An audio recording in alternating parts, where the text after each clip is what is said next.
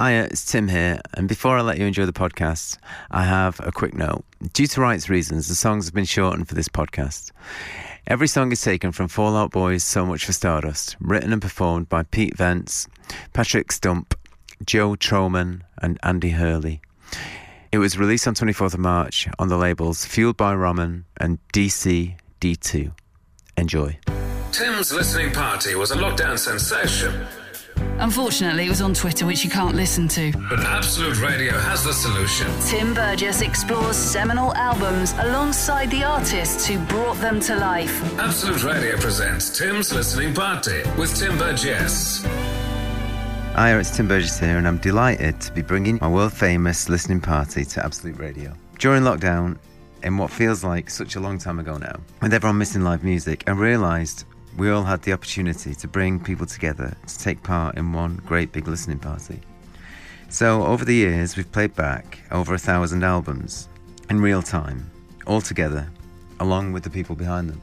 Now, I'm really excited to be bringing these listening parties to the radio, where we'll be celebrating iconic, brand new and lesser known albums, and I'll be joined by some of my favourite artists who made those records. Remember, it's not a listening party if you don't get involved, so don't forget to tweet me using the hashtag Tim's Twitter Listening Party throughout the show. This episode, I'm joined by one of the most popular pop-punk bands in the world. They're a multi-Grammy nominated band whose albums have gone multi-platinum internationally. They've had 4 number ones on the Billboard 200, they've headlined stadiums around the world, and their 8th album, So Much, open brackets, for close brackets, Stardust, came out on the 24th of March. It's Fall Out Boy.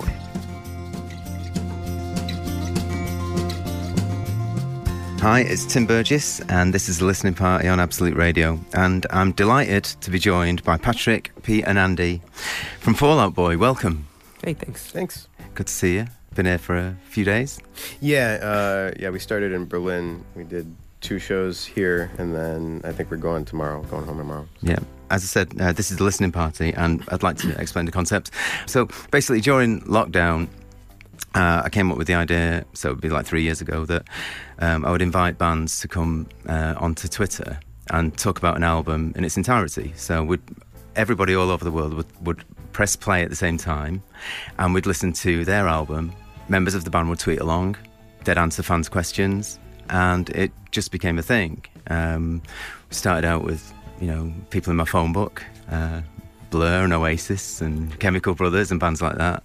And then before too long, we had Paul McCartney doing it, and Iron Maiden and cool people like that. Did you have anyone's heard of, though? Sadly not, but I'm working on it, and we've got a radio show, and now you're Paul here. McCartney, So he's going places. Watch him. So here we are. So we're going to be listening to your album, So Much, in brackets, for Stardust. I love a title with brackets in it, especially one in the middle. What's it all about? To me, because it's it's definitely like a double or triple entendre. Like I think that it's like you can go to the base of the like everyone's trying to be someone and have their moment, and and the idea of like it's.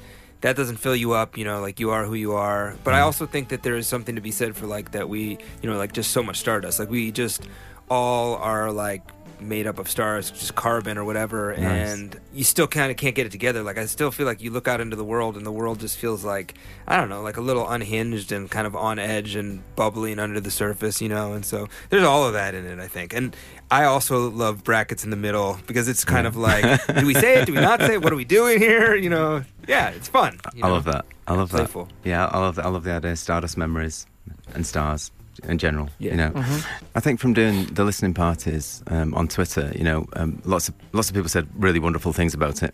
One of the great things that I really appreciated was, as someone who makes records, was just the importance of an album and the sequencing and the final track and the beginning and and how to find a way in, and the importance of track 7 and things like that. And I just wondered, how do you feel about that? Do you base your albums like that? Definitely. Yeah, that's something that that was a really great nod. I was loving that nod. Yeah, no, it's a huge thing for us. I think it's weird because the album as an art form has kind of gone through a lot, and there was a period there where we were making records and people, didn't seem to care about albums as a thing. Sure. But we always have, and it's always been part of. So I feel like, and now I feel like people are starting to care about it again. But I'd say I remember, about 10 years ago, putting a lot into the album sequencing, but also having to consider, this is going to be just a snippet on, somebody's playlist or something, right? So also having to consider it that way. Yeah, it becomes a whole thing. It becomes a whole cohesive. Like Pete and I went back and forth, moving song to song. In fact, I would say there's even a couple spots where there are songs on the record that only exist, like that wouldn't have made it to the record if it weren't for, the desire to have a complete, album story. You know what I mean? Yeah. Like, in fact, actually, Love from the Other Side, I was like, we don't have the opener, that was kind of, which is funny because, I think the song does a lot more than that now. But when I wrote it, I was kind of like, well, we need to open the record somehow, And there's like people that have track 7's lyrics tattooed on their body. So it's important. You know what I mean? It can't be a throwaway. You know what I mean? I mean, I know the importance of tattooed lyrics. Right, let's get this listening party underway. This is the first track from So Much for Stardust. It's called Love from the Other Side.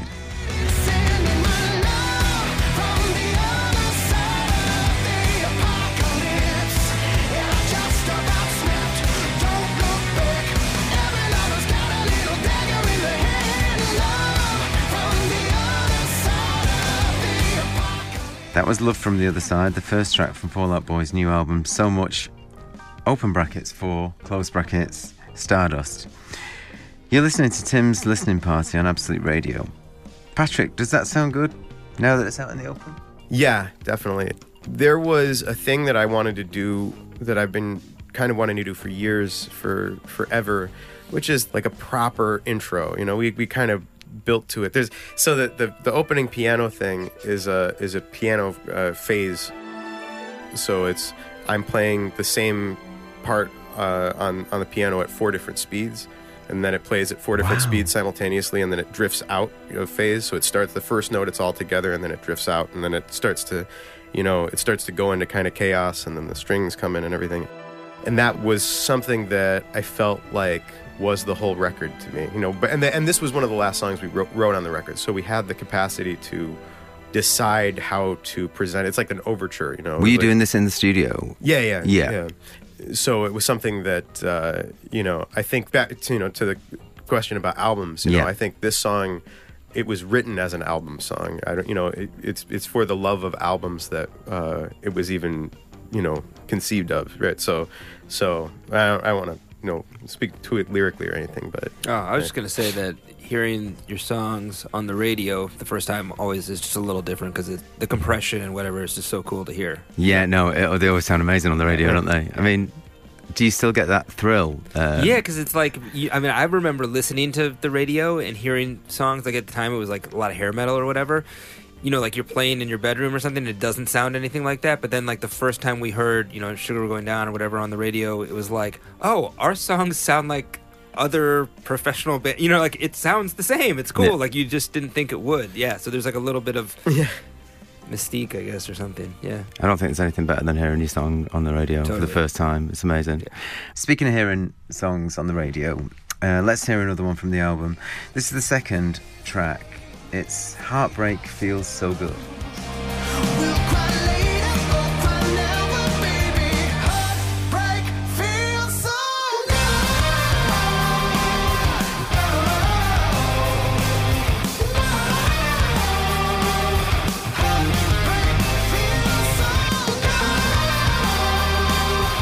Heartbreak Feels So Good by Fall Out Boy. This is Tim's Listening Party with me, Tim Burgess, on Absolute Radio. I'm joined in the studio by Patrick, Pete and Andy from the band. Pete, tell me about the third track, Hold Me Like a Grudge. This song, I felt like when you played it, Patrick, the verse and like the beat and the bass in the verse, I was like, there was reminiscent of 2000s alternative radio music, I think, kind of. But when we got to the chorus, it felt very distinctly Patrick. You know what I mean? It felt like, to me, you know what I mean? When you played it the first time, it was really interesting. It was an interesting blend of... Thank you, I think. Yeah, that was a compliment. Yeah, it was the last song that we wrote for the record. Record was basically done. In fact, I kind of scrambled to get it on. What happens sometimes is that Pete will send lyrics. For people that don't know, I write the majority of the music, and then Pete writes the majority of the lyrics. Yeah. And then Pete always second guesses himself. Sometimes I have to talk him down from it, but he'll be like, I want to change this lyric. I don't like this. I want to change this. I want to change this. Yeah. And I'm continually in search of my own Chinese democracy. Yes. Basically, he's going to make that record. He's going to. I just don't want to finish. You know what I mean? So up to the minute we've even done it at the mastering studio before. At the where I've had to punch in lyrics because he wants to change them. So we're at the end of the record, and he sends me a bunch of lyrics that are kind of catch-all, but ideas that could work for some of the sections that he wanted to replace in other songs. And I get in the car on the way to the studio, and I notice that there's lyrics that came in. I open it up and read it before I leave, and a couple of the phrases start getting in my head. And I'm driving, and just the song happens in my head the whole time. And so by the time I got to the studio, I had a song fully completed in my head, and we didn't have any lyrics that we were going to use for these others. Now I used all those lyrics because I was just so excited by it, and so it was very spontaneous. It was How many songs have you written in the car? 2? Oh no, I've written a lot of songs in the car. How many ones that people really, because real ones? Oh, I've written so many songs in the car. Yeah, which ones? What are the ones that like people really like? A lot of songs of ours I've written in the car. Maybe we got to get you just toss you the keys and get them driving. It's the idea of moving, right? Yeah. Well, I think the thing for me is that it's that thing of of having your best ideas in the shower or something. There's something that when you're not consciously, at your laptop, sort of like trying to find the lyrics. You have good ideas there too, obviously. I think that all happens to us where you have plenty of good ideas when you're trying, but you have a lot of ideas that just like it's like you would hear about Nikola Tesla would have these like just visions of completed inventions, and then he had to reverse engineer it. It's the worst when you have those ideas and you're like, I'm gonna remember it, and you don't. And that's, you know what I mean? Like, what's that Mitch Hedberg joke where he's like, I'm a comedian, which means in the middle of the night when I think of something funny, I have to get up and write it down or convince myself it wasn't that funny. Totally. That's brilliant and true. Now I like tell my 14-year-old we'll be driving and I'll have like 3 words to make me remember the whole phrase or something, and so it'll be, but they won't make any sense together. And I'm like, write this down. And he's like, okay. Like, Dad, shut up. Totally. You're stupid.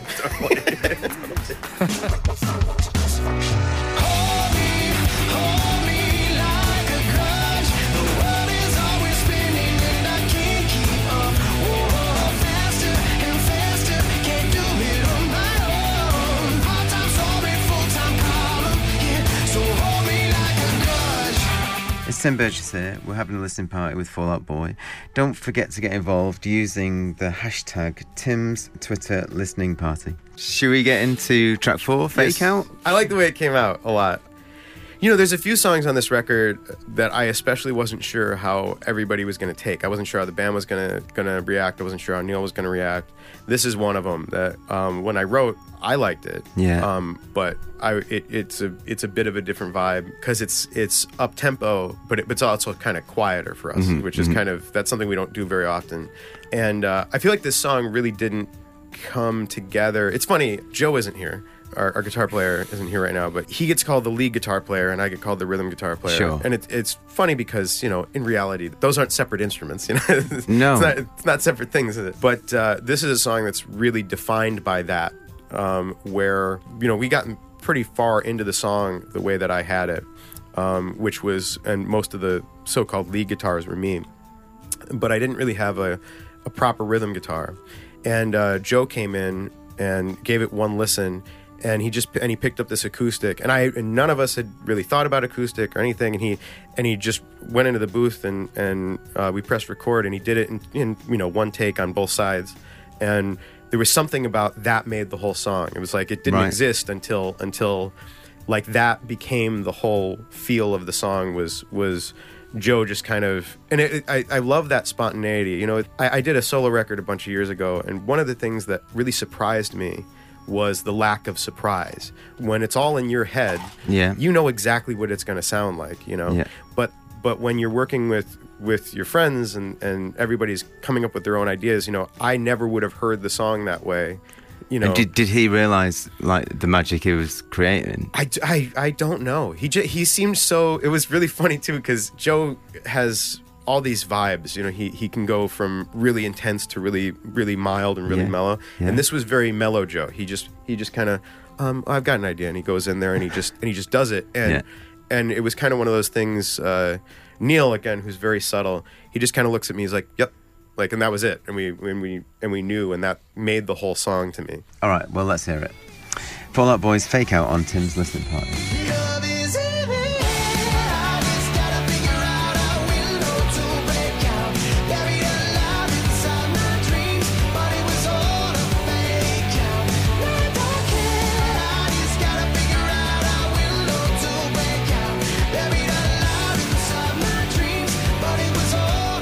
You just said Fake Out by Fall Out Boy. Pete, that feels very much like you guys.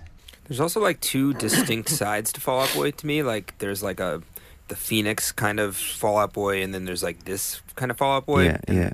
There's some people I think who like both, and there's some are the other camps. And I have a friend who's like just like Phoenix wants Patrick like screaming. He's like, I don't know about this song, and I was like, perfect. This one's definitely making it. You know, I've been making records for a long time, and there's one occasion that we had a song called One to Another, and I just remember being so scared about it because it didn't sound like us. It did, but it didn't, and I just think that feeling, you kind of know you're onto a winner. Totally. Really. Do you know? Do you when you're making records, do you ever feel like you're like this works? This is going to win? I do, but sometimes nobody else agrees with me.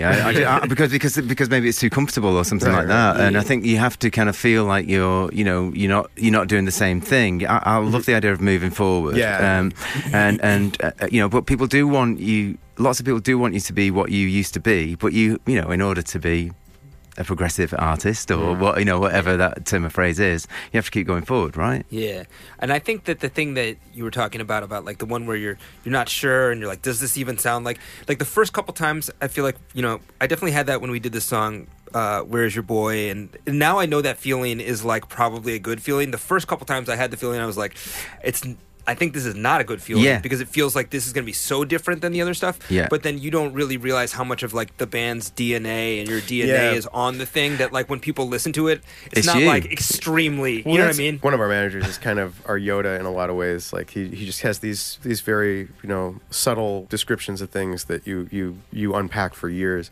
And one time he kind of offhand was saying something about how Queen, you know, in retrospect, we go, yeah, that's Queen. But at the time, you know, he's a bit older. He's like, at the time, every time they would put out a new song, it was like, what are they doing? Yeah. Why this is like an R&B song. This is a 50s, you know, rockabilly song. What are they doing? But then in retrospect, you don't see it just feels Queen. You know, it feels like you definitely clock the differences, but you know, it's like Bowie or whatever. When you look at Bowie, those records are wildly different. And at the time everyone must have been like riot inducing, like why would he do this, you know? I love Where Are We Now, you know, as a comeback single. It's just like so subtle, you know, compared to kind of, I don't know.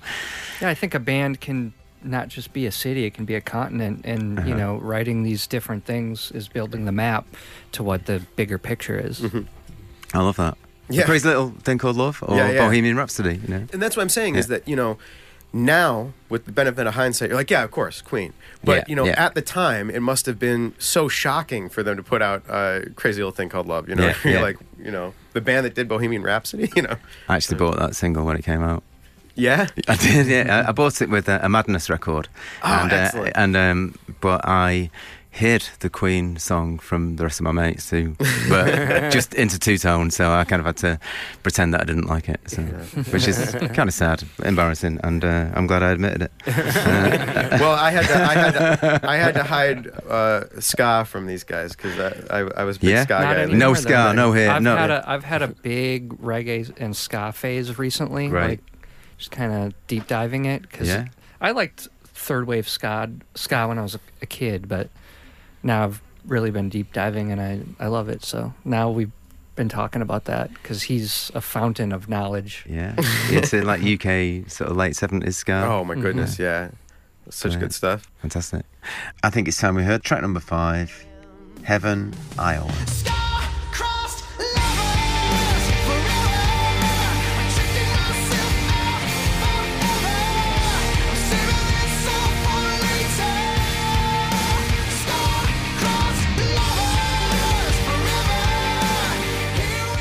This is Tim's Listening Party on Absolute Radio. That was Heaven, Iowa by Fall Out Boy. Andy, what are your thoughts on this one? I feel like this is one that you've got a lot to drop on. I mean, I don't have a lot to drop on. I think you should drop a It's lot. one of my favorite songs on the record. Yeah. So. Oh, fantastic. And I remember hearing the demo of it and learning it to record and just being in awe of it. You get attached to things, and certain songs become your favourite. And did you insist that it was you just kept driving this song to make sure it happened, or did you hold back and just sort of let? I mean, it felt like a song that was going to happen. Okay. But I just love the dynamics of it, and felt like a special song in that regard to me for this record. Do you ever worry that your favourite song isn't going to make it? Oh yeah. Yeah.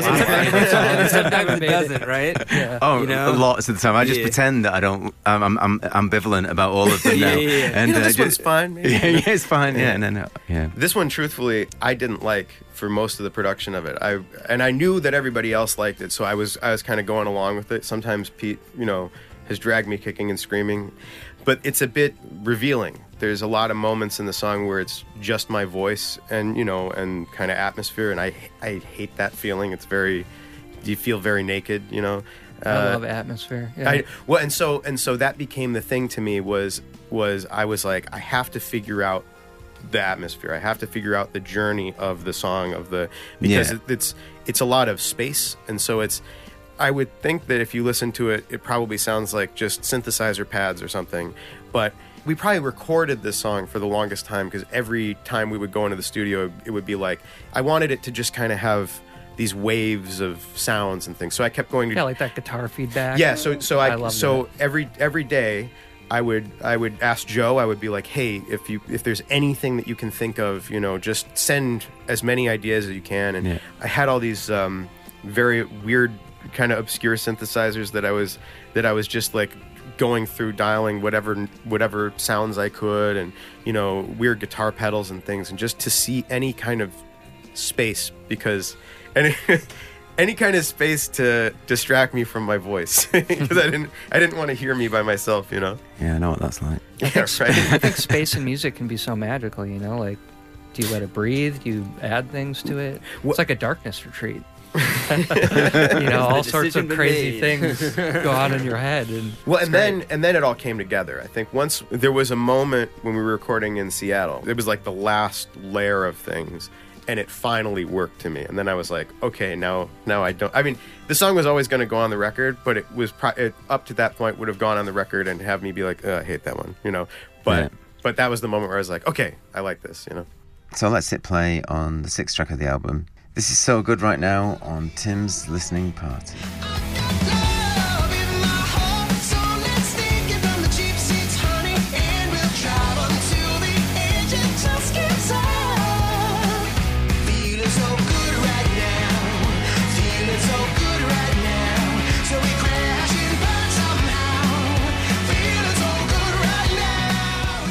You're listening to Tim's Listening Party with me, Tim Burgess, and Fall Out Boy. That was the song So Good Right Now. I want to ask you about sequencing and track listing. Is that song talking about the album so far? That's pretty good. That's clever. Well, I wish you were clever like that. I wish you were clever like that. No. I mean, I don't know. Charlatans, my band. I mean, we've had so many arguments about track listing and sequencing that we've had to go to Johnny Marr to ask him to do it for us, and various other people. But do you ever think this is the closer?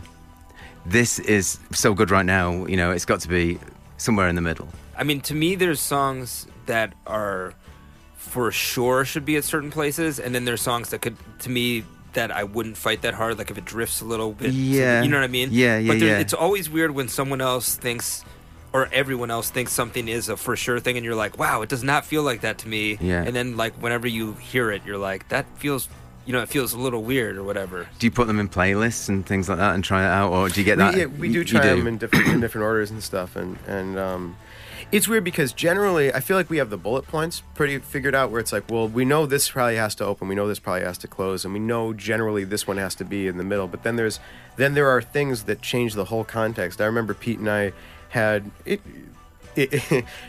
it's like the entire meat of the record got moved around so many times because it's like, well, if we move this one here, then you got to move this one here, and that has to move this one here, Yeah. It changes the whole story, I think it's starting with a beginning and an end is always a good place to start. Yes, yeah, right. Okay, so moving to the 7th song on the album. It's an interlude track that I love, and it features Ethan Hawke. How did that come about? Whenever I was watching Reality Bites, I would always think about this speech that Ethan Hawke delivers in it. It just feels like really profound and really, I don't know. Like I am, it's sadly obsessed with the idea that like we just all won't exist one day, kind of, or whatever. And I think in this speech he really like gets to the core of that, but in a very Ethan Hawke, still somewhat like Ben Stiller, playful kind of way. So we reached out to him about using that, and we reached out to Ben, and then Patrick laid a little music bed behind it. Yeah, well, it's actually a fairly big music bed. It ended up being, we recorded an orchestra here at Angel. That was great. I do like film score stuff. That's my day job, Oh, and you got time for a day job? Yeah, well, not really. Certainly not while we're traveling. But so I felt like it just fit the narrative of this monologue. It was interesting too, because the original clip had all of this water in the distance, right? Yeah. And it was very hard to hear his dialogue. And so we, technology is amazing that now you can just cut that out. But after we had that out, there was all this space, and I just felt this tremendous weight of what he was saying, and this kind of, it's very sad and nihilistic, but also very beautiful. And so I wanted to try and do that with, with this orchestra, and then Joe actually doubled some of the string line with some guitar stuff, which I thought added a layer that really sold the whole thing. So I don't know. There's actually, it's funny because it's an interlude track, but there's a lot. It's lovely, yeah. There's a lot to this interlude with all track. The strings and everything. Yeah. Did you actually write to him? We just reached out to him. Friends, and he was like not friends, but like he was super friendly and super cool. And I kind of like, you get the idea of somebody from characters they play or whatever, and I was like, he'd probably be cool, but but maybe not. Maybe it's just he's just a good actor. It was cool that he was cool, and I had to reach out to Robert De Niro on our first album, and it was just letter writing. It wasn't before emails existed, I think. So I wrote a message about the band and could we use his monologue from Angel Heart, and he wrote back and said, of course. Oh, that's cool. Yeah, that's awesome. Yeah. It's good when that happens. The world before email. well, it's like 33 years ago now. Yeah, so cool. That's awesome. I know, mad. Parents got divorced when I was 5 years old. And I saw my father about 3 times a year after that. And when he found out that he had cancer, he decided to bring me here. And he gives me this big pink seashell. And he says to me, son, the answers are Fall Out Boys, The Pink Seashell, featuring Ethan Hawke on Tim's Listening Party. You're listening to me, Tim Burgess, on Absolute Radio, playing back Fall Out Boys' brand new album, So Much for Stardust, alongside the band themselves. Absolute Radio presents Tim's Listening Party. With Tim Burgess. Telling the story behind another iconic album with the geezers who made it. For more episodes, subscribe to the podcast or listen on the free Absolute Radio app. Welcome back to Tim's Listening Party on Absolute Radio with me, Tim Burgess. I'm really happy to be bringing my world famous, I did say world famous, party to the radio, and that's why I'm joined this evening by Patrick, Pete and Andy from Fall Out Boy to talk about the new album, So Much, open brackets for close brackets, Stardust, which is out now. Do you go into a new album with like trepidation, or do you think big straight away, or do you start very small? Well, so going into writing it, I think you feel, you're just trying to figure out how it's going to work. Because I don't even know that we started out really planning to make a record. We went in and did these demos with Neil Avron, who ended up producing it, really just to see if we had something. And by the end, we went in with him for a week, and by the end of it, we had like half a record, Yeah. But then it's always different. This record, I know I've been driving everybody nuts because I don't do a lot of social media. I don't have like a TikTok or anything. So I've been asking everybody. I'm like, do people like it? Have people? What do people think? You know, because this one I feel there's something about it. We were kind of really deliberate on it and really careful, you know, in making the music. It felt like making, I've said this before, but it really did feel like making dinner for your family or something where you're like, I said the thing about like, when my grandma used to cook, she would really, you know, she wanted it to be good, you know, she's, you know, because everybody isn't there all the time, you know, so it was like a special thing, right? Yeah. So she really put it into it. And that's kind of what this record was for me, whereas I was like really careful about every guitar tone and every microphone placement and everything. So in anticipation of the record, I'm very much like, you know, like, do we like it? You know, is it good? I hope everybody likes it, you know. And like how it starts though, I feel like is like it's like a climber looking at a rock wall. You're trying to find the route. Yeah. And like once you get to the top eventually, you're like, oh, the route was super obvious, you know what I mean? Like, but it wasn't, you know what I mean? Because you start and then you like, well, that didn't work, you know, and then you find like the song that's like the base, the anchor point, or the couple songs where you're like, you know, like when Patrick plays a certain demos, you're like, well, this is the one where you can kind of anchor the record around this, you know, and then and then you can bring in like, oh, we can bring in the weird song, and you can bring in the, you know what I mean, and like, but it's like looking up and trying to see like, is there a path to the top of this thing? Well, and it's funny, but to the climbing metaphor too, because as you're saying those songs, you know, you're like, oh, well, this song is going to be the thing. As you're working on a record, I always find that song changes many times over the course of it. We, you know, because we start and we're like, okay, this song, this is definitely the center point of the record, and then you kind of move on. You kind of build around there, and you find this other center point. You're like, no, this is clearly it. This is what the record. This is the statement of the record. And then you work a little bit harder. You're like, oh wait, actually it's this one. You know, it's like you're going from stone to stone to stone up the the cliff or whatever. Now let's continue with track 8. I Am My Own Muse.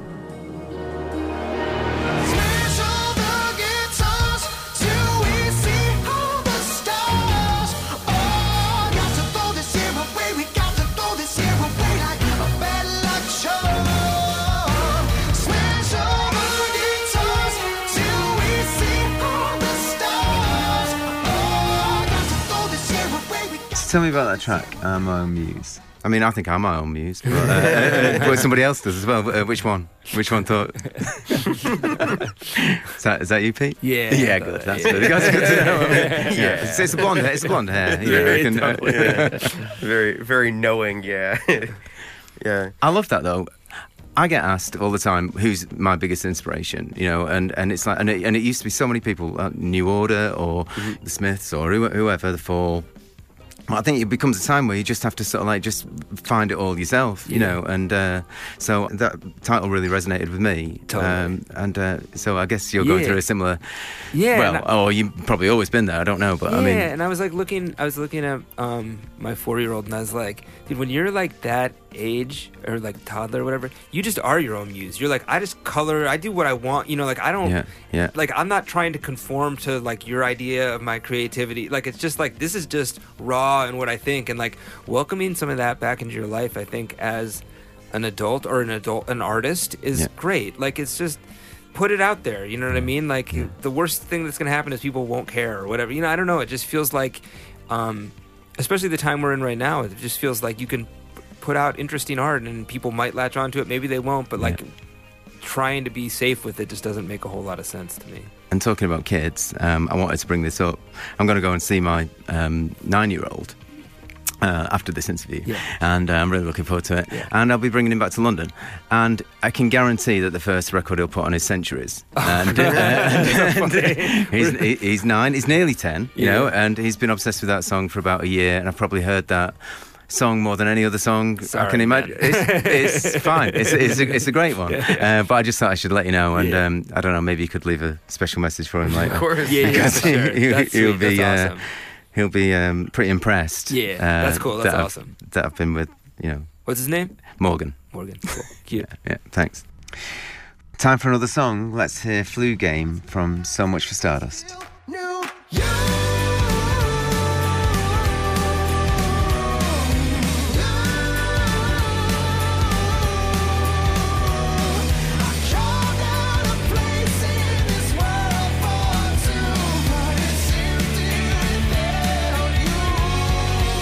Fall Out Boy's Flu Game, taken from their new album, So Much for Stardust. Guys, what's the significance of Flu Game to the record? So, talking about the whole thing of, where as you're working on a record, you have, you're like, this is definitely the linchpin record, whatever. Yeah. But then but that changes many times. This song was one of the first songs that had that spot where I went in with all these demos, and I don't know. I'm not the most confident guy. I don't necessarily always know, I'm not really pushing things, but I've learned over the years to kind of share everything because, there's a lot of, because you never know, there's a lot of ideas that Patrick often in the past threw away his best. It was like, wait, what was that? No. You can't remember the one? Because I kind of, because, everybody's their own worst critic and I don't know. So this was one of those songs that I probably wouldn't have played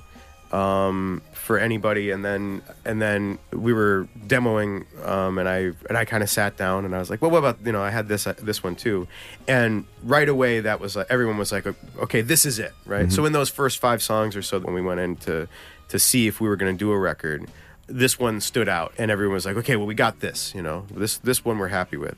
So in a lot of ways, it kind of started the record, really, because without it, we wouldn't have. This was the one that convinced Neil, I think. Right.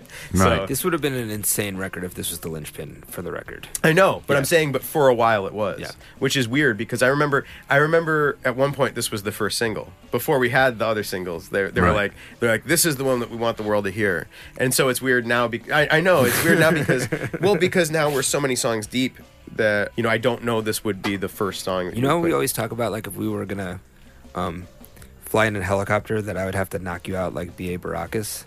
Yes, I don't if ever want to be in a helicopter. If this was gonna be the first single, you guys were gonna have to B.A. Baracus. Hey, it wasn't my choice. That was JD. He was like, he's here. Pete's here with us.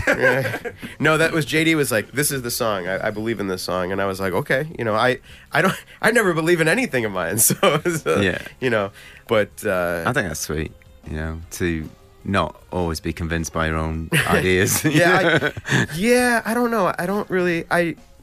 Look, man, I didn't even intend to be a singer. I don't know what, I'm just a drummer, and we didn't have anybody that could sing, and I just really wanted to write songs, So I'm still, we've been doing it now 22 years, and I still feel this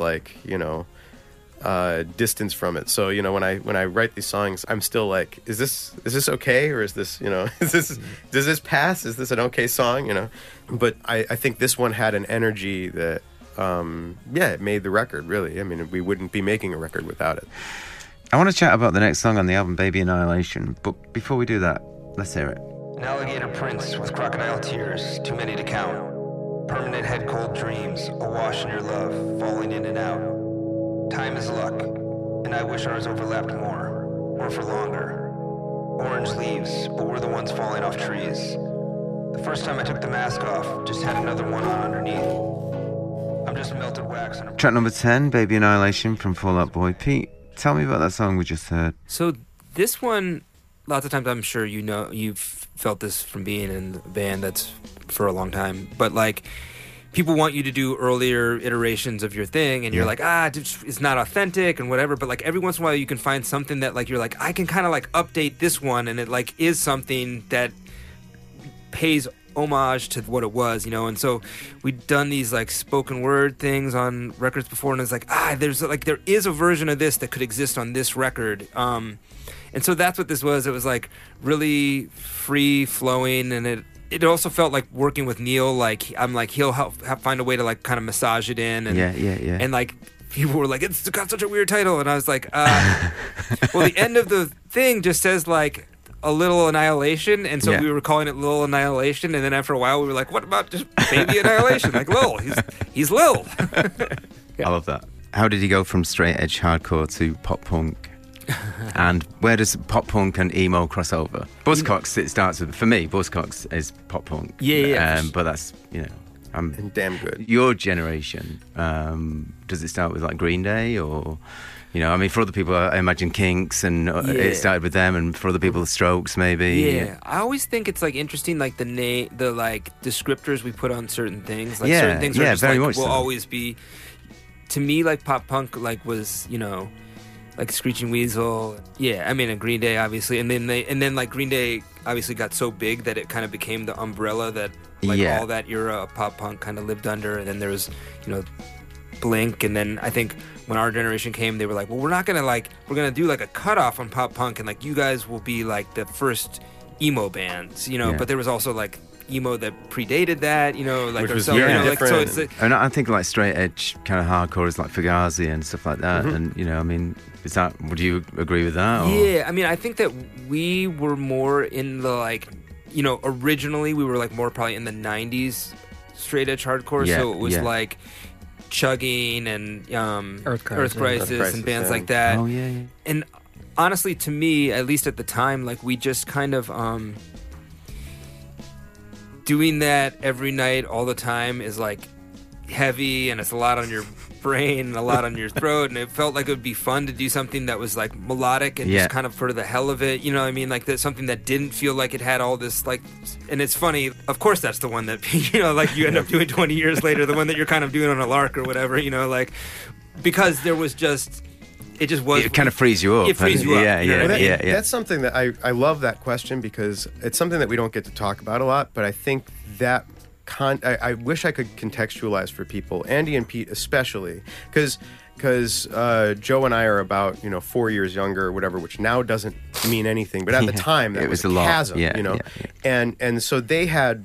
Andy and Pete were both in real bands that toured, you know. They were in hardcore bands that had records out and stuff. So to us, it was like, well, you guys this is clearly a side thing, you know, like nobody, you know, nobody's doing Fall Out Boy seriously, right? And early on, I think we all kind of had that kind of looseness with it, because, you know, it was really just fun. It was just kind of a side experiment, because both of these guys had been in or were in simultaneously like 5 or 6 other hardcore bands that were all heavy, all, you know, vegan straight edge stuff. And then it was kind of like one little break from it would be this thing.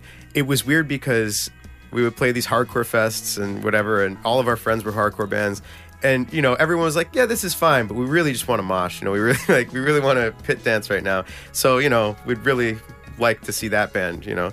But then we would play these shows, and for some reason, people kept coming, and people wanted to hear us again, and it was really random. And I knew it was a thing when Pete's band, he started doing us over his band, over, you know, his what I thought of as his real band, you know. We just didn't know what the rules to this band were, so like, it was freeing, like you said. Next up, the Kitsugi Kid. 10 years. In brackets, more brackets. More brackets. Yeah, I mean, God, I'm just loving it. This one was recorded and nearly completed, but was very close to not making the record until a sequence issue. You know, as we're sequencing the record, it was like, you know what, we need this here. Right? It was like the little song that could, you know what I mean? It really was. It found its way back onto the record. It was one that I really believed in, that I had really felt strongly about, but I feel like it wasn't necessarily disliked, but it wasn't like anybody's top pick, you know. But then finally it found its niche when it was like, no, we need this kind of tempo here, we need this kind of movement here, and I was like, yes, you know. Fantastic. Finally. I love the show. Beautiful thing where people talking about their music is so great.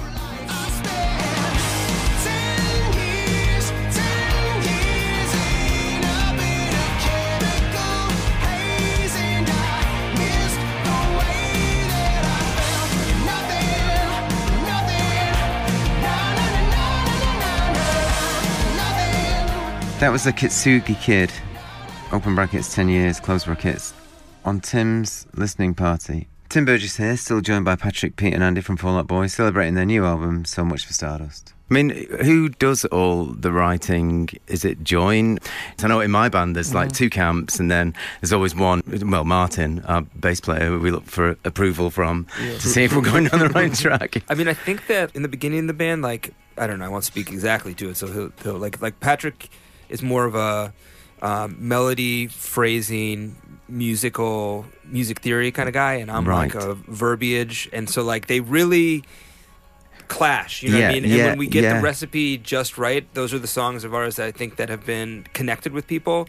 And then we've gotten it not exactly right before. Like one of us dominates the other a little bit on certain songs, and you're like, well, it didn't connect quite the way we thought. Like I do think that the best Fall Out Boy ones are the ones where we kind of get the mixture right. And we worked with Neil Averon on this record, who we worked with in the past, and he's very good at like delegating would be the wrong word, but he's just very good at like getting the right perspective from the right person at the right time. You know what I mean? Like how do they know that? Yeah, he'll somehow like ask you about the thing when you're like, I actually had something to say now. You know what I mean? Yeah. Have you? I mean, how many kind of different styles of producers have you worked with? You know, we're with a bunch actually at this point, which was kind of that was actually part of the point of working with Neil again, was that Neil was our second producer, really. Yeah. And then, we went off into the world. We got to go experience, records with Babyface and Timbaland, and and we had like it feels like the right person most of the time, the right person for the job, like what we needed at the time, like even Butch or whatever. Yeah, like it was Butch like Walker, it was like and so we got to experience working with all these different producers, and I think after that many years of doing that, I had felt this kind of desire to go back to Neil, because Neil is very different than a lot of other producers, and then like I said, he was their second producer, so we just assume that's how you make records. But he's very meticulous in a way that I don't see that much, where you'll play him the song and he goes, how do we feel about this tempo? How do we feel about this key for your voice? What are the drums? What's the snare roll doing here against the bass line at this point? Yeah. So he dissects your song, and everything is deliberate. I remember this one time I sang something and I had this vocal run, I just kind of fell off a note, right? Like that was the way that I sang. It was just kind of like, whatever. And he's like, what happens here on the and of beat 2? What is that? What note is that? I'm like, I don't know. What's, And he's like, no, that has to be a pitch. We have to know what that is. And anyway, I thought after doing all these records with all these other producers, it would be amazing to bring all the stuff we've learned back to Neil with that kind of and he'd been out as well doing tons of other stuff. Yeah, I mean, that's the other thing too. It was kind of a hard sell to get him to do a record. He doesn't really produce all that much anymore. He doesn't. He's like a world-class mixer. He's won like 4 Grammys or something for it. So he doesn't have a lot of Fall Out Boy time. So it was kind of it kind of took some convincing. But I just had this feeling. I felt like when we were in the room with him the first time, I felt like I was in some Enchanted Forest cartoon. He was like, what are we trying to say, right? He's like, what are you trying to say? And then he spun around the chair, and I felt like he looked inside of me and was like, what are you trying to say? You know what I mean? And I was like, oh my God. Well, and it's funny too, because Neil's a very quiet, understated guy. So the way he says it is very mild, but the look is real. Deep inside, like you could see my future or something. So what are you trying to say? I mean, you hear about producers recording every syllable kind of separately, and I was really obsessed with Guy Stevens, who produced London Calling for a long time, and just used to walk around with a chair smashing everything up while Joe was doing his singing and stuff like that. But so I'm quite interested in the production technique. So he produced the whole record. Produced the whole record. And that was another thing that was very important to me was so we did the last record, Mania, really didn't have a central producer. We throughout the songs we worked with a bunch of different people, and which can be quite nice to try that. It can. Like that, can't it? And that was really probably our most overt experiment with that. I'm not disappointed with it by any means. Sure. It was just one of those things where I did kind of miss the there's something to the method of you block out a studio for this many days, and you have your kit set up and whatever, and you show up every day at the same place, and you all have the same coffee, and you're sitting around, and it's the same engineer and the same assistant and everything. Whereas it's akin to like a coach in a team or something. Yeah, it's exactly. like weird to have a different coach for a couple of games sometimes. Yeah. It's a difference between microwaving and actually cooking. Yeah, kind of. Yeah, I agree with that. Yeah, and so it was. Thanks. I'm gonna leave. So one quote per interview. No, I like that concept. The penultimate track, What a Time to Be Alive. Patrick, what did this track mean to you? So more than any song on this record, this was my baby. This was one that I pushed for, and I think at at every given point, the first time anybody heard it, they were like, really? Like, this is, I think that was kind of the response I got. I'm like, no, really, I got to do this. I felt like Patrick was determined to get this on the record. I felt like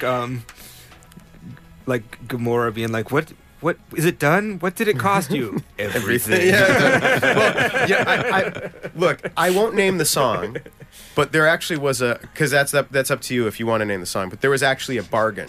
Yeah. Where I was like, I don't even remember this. So I was like, okay, Pete, I don't want to put this song on the record, but if I get What a Time to Be Alive, you can have this one. Yeah. Like, this was our because we generally. You can definitely say I don't remember. It was so good right now because I didn't really get that one, and you were like, no, this has to go on the record, and I'm like, well, if that goes on the record, could I please have What a Time to Be Alive? Can that just be my one gimme? And he's like, okay.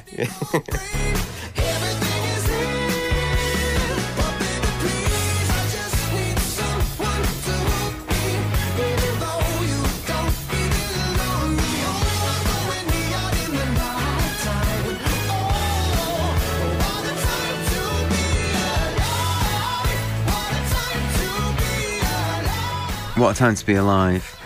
So you've been doing your own playback parties, and we're about to do one in Banquet Records, and I believe that sold out in 10 seconds. Oh, wow. So congratulations. And so, I mean, is that for connection or affirmation or what? I mean, do you still love that idea of connecting with, in such small venues? And I know you played Band on the Wall, recently in my hometown, Manchester. And yeah. I mean, you play in stadiums at the end of the year. But. Yeah. I think that it's cool to be able to flex both of those muscles. Agreed, I think it's really important. Yeah. And I also like in rooms like that, it's fun to road test songs, and you find out if the song does what you thought it was going to do in a little room. Are you playing lots from the new album? We played at least 2 songs from the new album, and we'll probably do more, when it's out. But I think that's also the reason for doing some of the listening parties and stuff is an album or art or a movie or a painting is what it is when it's at your house and your studio, but it's when it goes out into the world, it becomes what it really is, So right now we're at that weird in between. I talk about it it's like a bottle of wine. Is the wine good? Is it skunky? We don't, no one's drinking yet. Yeah. So when it's put in front of people, it has a whole different meaning. Yeah. And people pick what their favorite parts are, or they and I think that's when it really becomes what it becomes. The Metallica Black Album was the Black Album, but when it went out into the world and people were relentless about it, that's when it became the album. You know what I mean? Like I say, you're back in the UK for an arena tour starting in October with 2 O2 dates in early November. For fans outside the UK, you're playing a European tour and a huge US tour with stadium gigs with the likes of Bring Me the Horizon in support.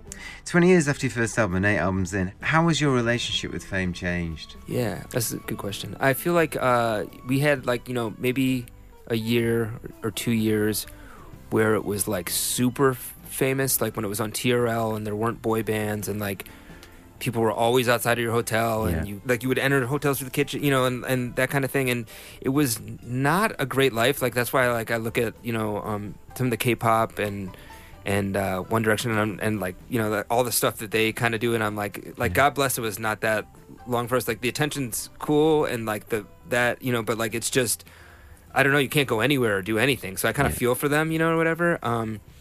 And to me, there was a time where it's kind of like Luke in I think it's an Empire, where he goes into the cave, or whatever, and Yoda's you don't need the lightsaber because you only bring what you and he's no, I'm bringing the lightsaber. Remember your cave. Yeah, and you just whatever you bring into fame, it come that's all there is. You know what I mean? There's not you don't get extra stuff. No one goes oh, now you'll be full or whatever, And so to me, I wanted to be less famous, so I rearranged my life to have it be this is the amount. I love playing the band, I love and the playing success big of the shows, band. and stuff, and being able to tour the world with my friends. But I don't really want the rest of the thing. I really enjoy my family. I really, and I also think that we're in a time where we live in this really inauthentic time where everybody's taking pictures of their food and there's so much FOMO and so much, and you're if I was there, would I even I only wish I was there because I'm not there. But if I was there, I would just want to go home.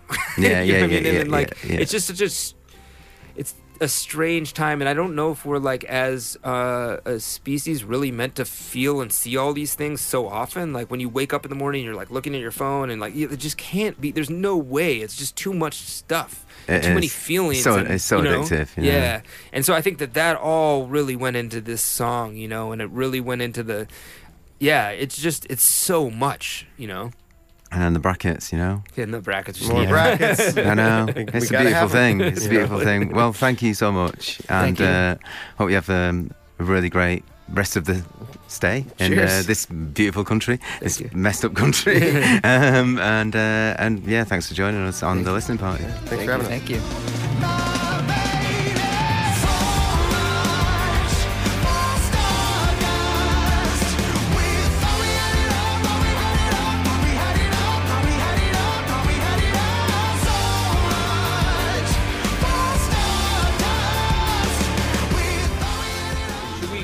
Give Morgan a video really quick or something? Oh yeah. That would be amazing. That would be amazing if you don't mind. Yeah, okay, here we go. Hey Morgie, it's me, obviously, but guess who I'm with? Hey, Fallout Boy. Century. How does it go? Oh, I'm not singing. It's too early right now. It's too early for it to sing. What? You wait. I'll see you later. A big thanks to Patrick, Pete and Andy from Fall Out Boy for joining me on this episode of Tim's Listening Party. Their album, So Much for Stardust, came out on Friday, so make sure you give it a listen. I also wanted to use this time to let you know what else I've been listening to this past week. It's an oldie but a goodie. It's XTC and it's called Skylarkin. I love it because it was produced by Todd Rundgren. I love it even more the fact that Andy, the leader of XTC, Andy Partridge, didn't like the production at the beginning, but now realises that it was a great effort. I've also been listening to Wise Blood, not any particular album, but all of her albums, because I've been a big fan for a long time, but I actually think that the latest one is her best work. This week I've also been listening to Moondog, because, you should read up on him if you don't know him. He's a character. They used to call him the Viking of New York. He was a composer and minimalist, and he actually did some incredible compositions. Just check him out. Of course, tonight's listening party might be over, but that doesn't mean that you still can't get involved, so don't forget to tweet me using the hashtag Tim's Twitter Listening Party. I'm Tim Burgess, and thanks for listening. I'll see you next time for another listening party.